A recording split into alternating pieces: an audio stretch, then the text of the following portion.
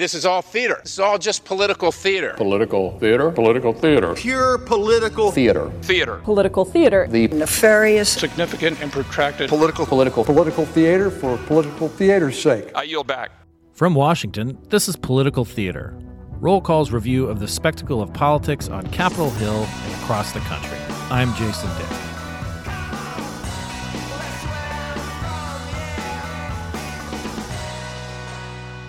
There's a reason that when one party controls the White House and Congress, they tend to be very ambitious with their agenda. It's rare. In the last 50 years, only 6 first-term presidents have been graced with their party in the majority in both the House and Senate. And for one of those presidents, George W. Bush, that only lasted a few months. The others were Jimmy Carter, Bill Clinton, Barack Obama, and Donald Trump. Of those, only Carter held onto the majority in both chambers after the first midterm election of his presidency. Clinton lost both chambers to the GOP. Obama and Trump lost the House but held the Senate. Which brings us to Joe Biden, who came into office with narrow majorities last year, but with a big to-do list. Biden gave his first State of the Union address on Tuesday, the same day as the midterm primary season got underway down in Texas. Nathan Gonzalez, the publisher of Inside Elections and Roll Call's political analyst, joins us on Political Theater to talk about midterm dynamics, whether states of the union can change the political dynamic of a midterm campaign season, and what he's seeing as a state of play in contests for the House and Senate. Nathan, hello. Hi.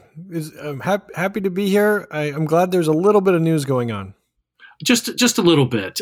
As I mentioned, the Texas primary was last night, and one of the members of the current members of the House, Van Taylor, Republican, he advanced to a runoff, and the runoff campaign lasted about 18 hours or so before we just got word that he was leaving the campaign because he had an affair, and there's all kinds of weird allegations about it was somebody affiliated with ISIS. It's just the kind of stuff that, I mean, when you think it can't get too weird, it just gets weirder. Yeah, people can Google it if they want all the explicit details.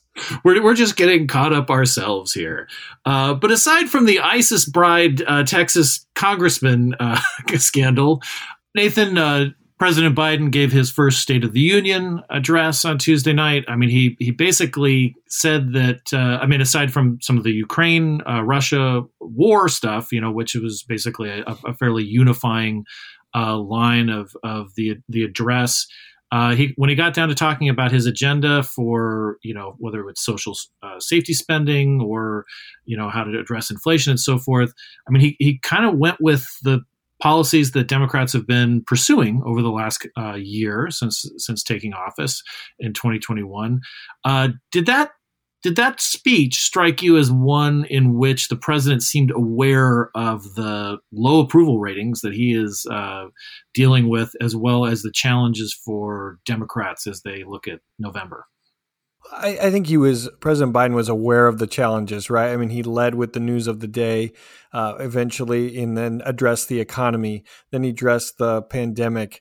Then he addressed a lot of things that Democrats want to do legislatively that they haven't been able to do up until this point. I think one of the consistent struggles with President Biden has been that he has arguably already accomplished the mission that he was told, that a majority of voters told him to do, and that was defeat President Trump.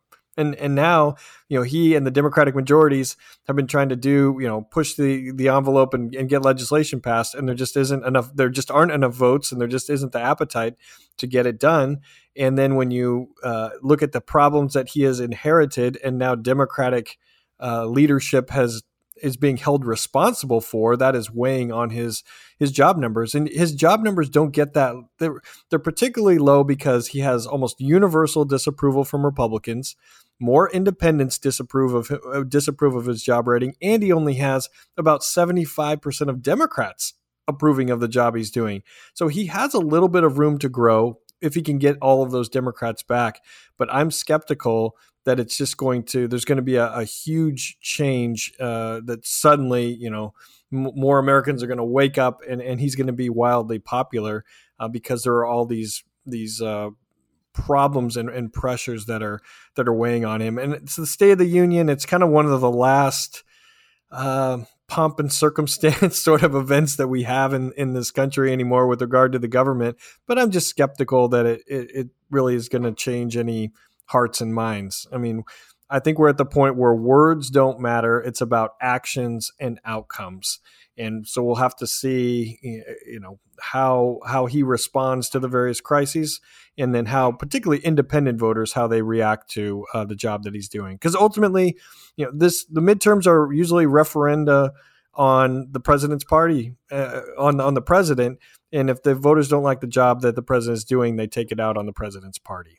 Yeah, and actually, I just wanted to cite some of the numbers. Again, there are 6 in the last 50 years. I figured that was a good cutoff because once you get past 50,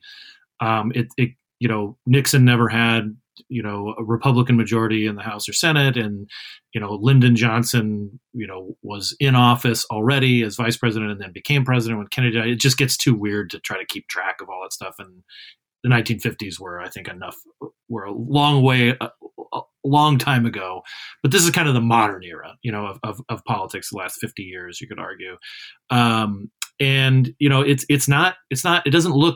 it usually does not go very well. So leaving out Biden, we don't know what's going to happen in the midterms this year, and leaving out Bush because Bush, had a 50-50 Senate, but he had Dick Cheney's tiebreaker vote, but he lost that when Jim Jeffords left the Republican Party.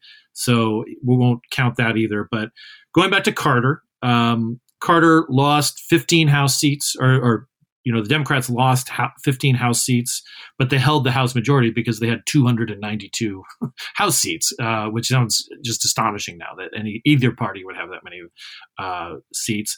And then they only lost 3 Senate seats, so they were able to hold the majority in both chambers. Now the Democrats did lose the Senate majority in 1980 in the Reagan-Carter presidency, but that wasn't until Carter lost that year too. So it set the stage for it, but they did hold on, and he's the exception. Bill Clinton lost 52 House seats in Democrats in the House and 8 Senate seats. He lost the majorities, Democratic majorities in both chambers, and then it was kind of the new era of divided government again. And then Barack Obama lost 63 House seats and the House majority. He lost 6 Senate seats, but they held on, largely because Republicans ran some interesting, exotic, not Joe Exotic, but just exotic candidates in 2010, and probably cost them the chance to take the majority. And then Donald Trump lost 40 House seats and the Republican majority in 2018, but they gained 2 Senate seats, which speaks to the oddity of how Senate election dynamics can sort of change. So in general, I mean, the president, of any first term president, his party faces a lot of headwinds going into this first midterm. Yeah, and Jason, that 2018 Republicans +2 Senate outcome is sometimes cited by Democrats this cycle, saying, well, Senate seats can be different, right? Senators can buck the trend, but that was in large part due to the map, right? That it was a Republican-leaning map. If it had been a different set of states, Republicans would have lost Senate seats as well. Or Democrats point to 1998 and 2002. Only one of those was a first midterm, George W. Bush first midterm, but 1998 being Bill Clinton's second midterm, where the president's party either gained or broke even, and those didn't buck the national trend. Those were actually with the midterm trend. It's just that the midterm trend was an aberration to midterms going back, 100 years. So right. Senate seats are right now. I think the Senate is closer. The fight for the Senate is closer than the fight for the House, but we can't just the weight. I mean, Biden's job approval rating is mediocre to terrible. The generic ballot is favoring Republicans. I know that this is a race-by-race battle in both the Senate and the House, but it's just the margins are so close. Democrats don't have almost any room for error, and Republicans have lots of opportunities to get what they need. Yeah, I should mention too that your most recent analysis for roll call was about Illinois, and every state redraws their congressional maps, except of course for the states that only have one at-large seat, like Wyoming or Alaska. And Illinois is one of the very few states where the Democrats control the governor's mansion and both chambers of the legislature, and could also, is not under an independent redistricting commission, so they could gerrymander to their advantage. And I think you came up with a term which I kind of love, which is dummymander. I can't claim credit for it. This has been out there, but yeah, I did use it, but I can't claim originality for it. But go ahead. Yeah, and the dummymander is that Illinois, the way that they drew the seats, they tried to kind of stretch enough districts around to accommodate Democrats, and they ended up with like some member on member races that they probably didn't need to get into, with Marie Newman and Sean Casten in the Chicagoland area, and in the southern part of Illinois, which is really about as different from Chicago politics as you can get in one state. They're probably in some ways they may have made people like Rodney Davis stronger by their map, and so that's just a lost opportunity for them. Yeah, and we can't forget that usually how parties define success in redistricting is not how many seats can you gain in the first cycle of a decade after the lines are drawn, but can that map endure a decade in which, and over the course of 10 years, there are often, your party might be doing great in a couple cycles and it's not great in a couple cycles. Can you endure the lines that you draw? Can they endure the ups and downs of politics over the course of a decade? And while these districts might look good on paper in a normal election cycle or definitely a pro-Democratic Party cycle, this is not looking like a good cycle for Democrats. And so there are some vulnerabilities there that Democrats might lose some seats that they drew themselves, intended to win, by their party, but ultimately not win this year. And I think if we take a step back, that Democrats, it's true that Democrats, I think, are doing better in the redistricting process when you look at all of the states compared to initial expectations. But that sort of positive narrative, I think, is drowning out some of just the fundamental challenges of this midterm that we've talked about with Biden and the generic ballot. And one thing that can change a narrative, which is like hard to talk about just because it makes me a little queasy thinking about it, is the prospect of war. One of the things that George W. Bush was dealing with as a first-term president was the 9/11 attacks and the war on terror, and that kind of was right underway, right in the middle of all that in 2002 during his first midterm election, and he came out of that State of the Union with big approval ratings. There's only a few months removed from 9/11, and sort of rode it to gains in both chambers. And it's hard to think of anything kind of breaking through. But one thing that did strike me last night was how much sort of unity there was around Ukraine and supporting Ukraine. We had the Ukrainian ambassador to the U.S. in the First Lady's box. And, this doesn't seem to be something that is dividing Washington right now. Yeah, it was striking for the first 10 to 15 minutes of the speech that was focused on Ukraine, that when they did the wide shot on television in the speech, that there were people on both sides of the aisle clapping, like, oh, what a novel idea. You don't often see this anymore in State of the Union speeches. But I think the era of a rally around the flag effect, which George W. Bush and others going back in history enjoyed, I don't think that exists anymore or at this moment, because usually there's the rally around the flag effect and then there's the blame game, right? Like who's responsible. And that came eventually with the war in Iraq, and eventually Republicans got pounded for that. I think we immediately have skipped to the blame game. I mean, everyone is most people are rooting for the people of Ukraine, but there's already criticism by Republicans of, oh, this wouldn't have happened if President Trump was in office, or, it took minutes before we entered that. And I almost only see downside politically. It's not great to talk about downside politically for Biden, because he is not going to get credit. Even if things go well, let's say Russian troops do a 180 and everyone just, leaves immediately, Republicans will just find any number of a dozen things that they are still upset with Biden and the Democratic Party over. I mean, he's not going to become wildly popular. And for a president to be wildly popular, you have to have bipartisan praise, and that it's just not going to happen anytime soon.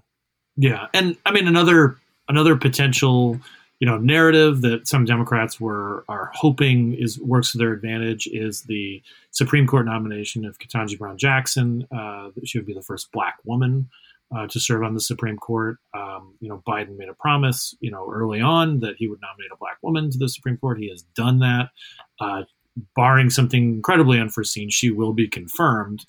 But that doesn't necessarily get them to a position of, this may be. This may gin up enthusiasm in their base, particularly among Black voters, but that's not where they're necessarily. They need the fortifying. It seems like, as you said, it's more like among independents. Republicans are probably not going to vote for Biden, except for maybe some people who are traumatized by the Trump years here in Washington.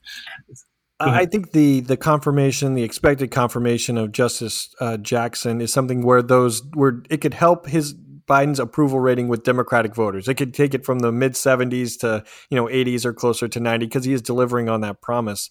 But I think independent voters are more focused on the economy, more focused on COVID, getting past some of the more kitchen table issues that are still facing the country. And what we've seen, if we take Virginia in 2021, for example, independent voters in Virginia, a majority voted for Joe Biden over Trump. In 2021, a majority of independent voters voted for Republican Glenn Youngkin over Democrat Terry McAuliffe. And I think part of that is what are voters focused on. In 2020, I think more voters were focused on Trump and whether they wanted 4 more years of Trump or not. Now that race is over, voters are focused on Democrats in power, and are they satisfied with the direction of the country, and whether the problems that the country is facing are Democratic, big D Democratic problems or not. Democrats are in charge and are being held responsible for them because they're the ones in leadership right now.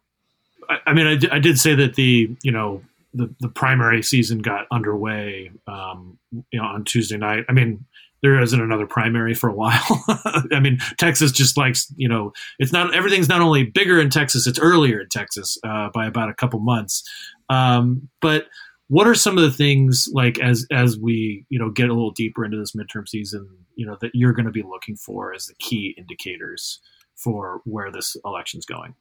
I think one thing is, what is President Trump's influence in Republican primaries? He is endorsed in a number of competitive primaries. He's notably not endorsed in a couple of big ones, but I still believe that he is the most popular politician among Republican voters than any other Republicans. But is that transferable? How transferable is that popularity to other candidates? And we're seeing that it's not a guarantee. Just because you get the stamp from Trump doesn't mean you're automatically going to win.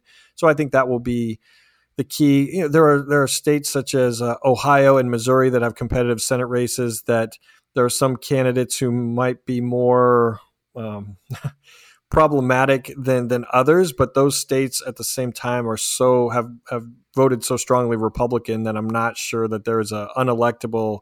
We made veiled references to Sharon Angle or Christine O'Donnell or the congressman from Todd Akin. Todd Akin, the congressman from Missouri that I guess I wasn't going to name because I couldn't remember. I blocked him out of my mind.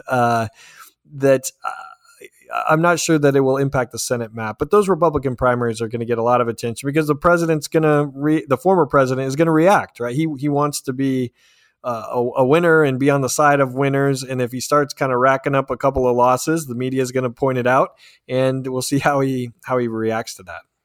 Well, Nathan, Thanks so much. And I should also mention, like your analysis of, Gallup numbers too, for those, kind of interested is also on Roll Call, that you kind of crunch the numbers for us. And what you saw is that approval ratings at this point for a president, first-term president, they really don't change a whole lot from the beginning of the year till November of the midterm election. I mean, just talk about that real quick.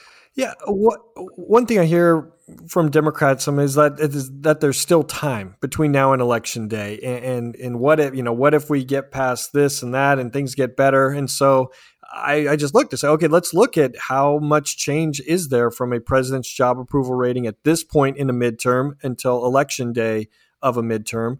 And Gallup has a great archive. If you have spare time, you can go back 70 plus years to President Truman. And I couldn't find a single president, according to the Gallup numbers, who significantly improved their job approval rating from this point in election to November. And that doesn't guarantee, history doesn't guarantee future results, but that was a pretty striking number to me. I didn't know when I went into what it was going to find. And actually the average decrease in job approval was 8 points.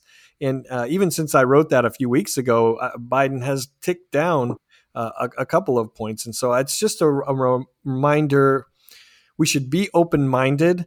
But to me, history is still a strong indicator.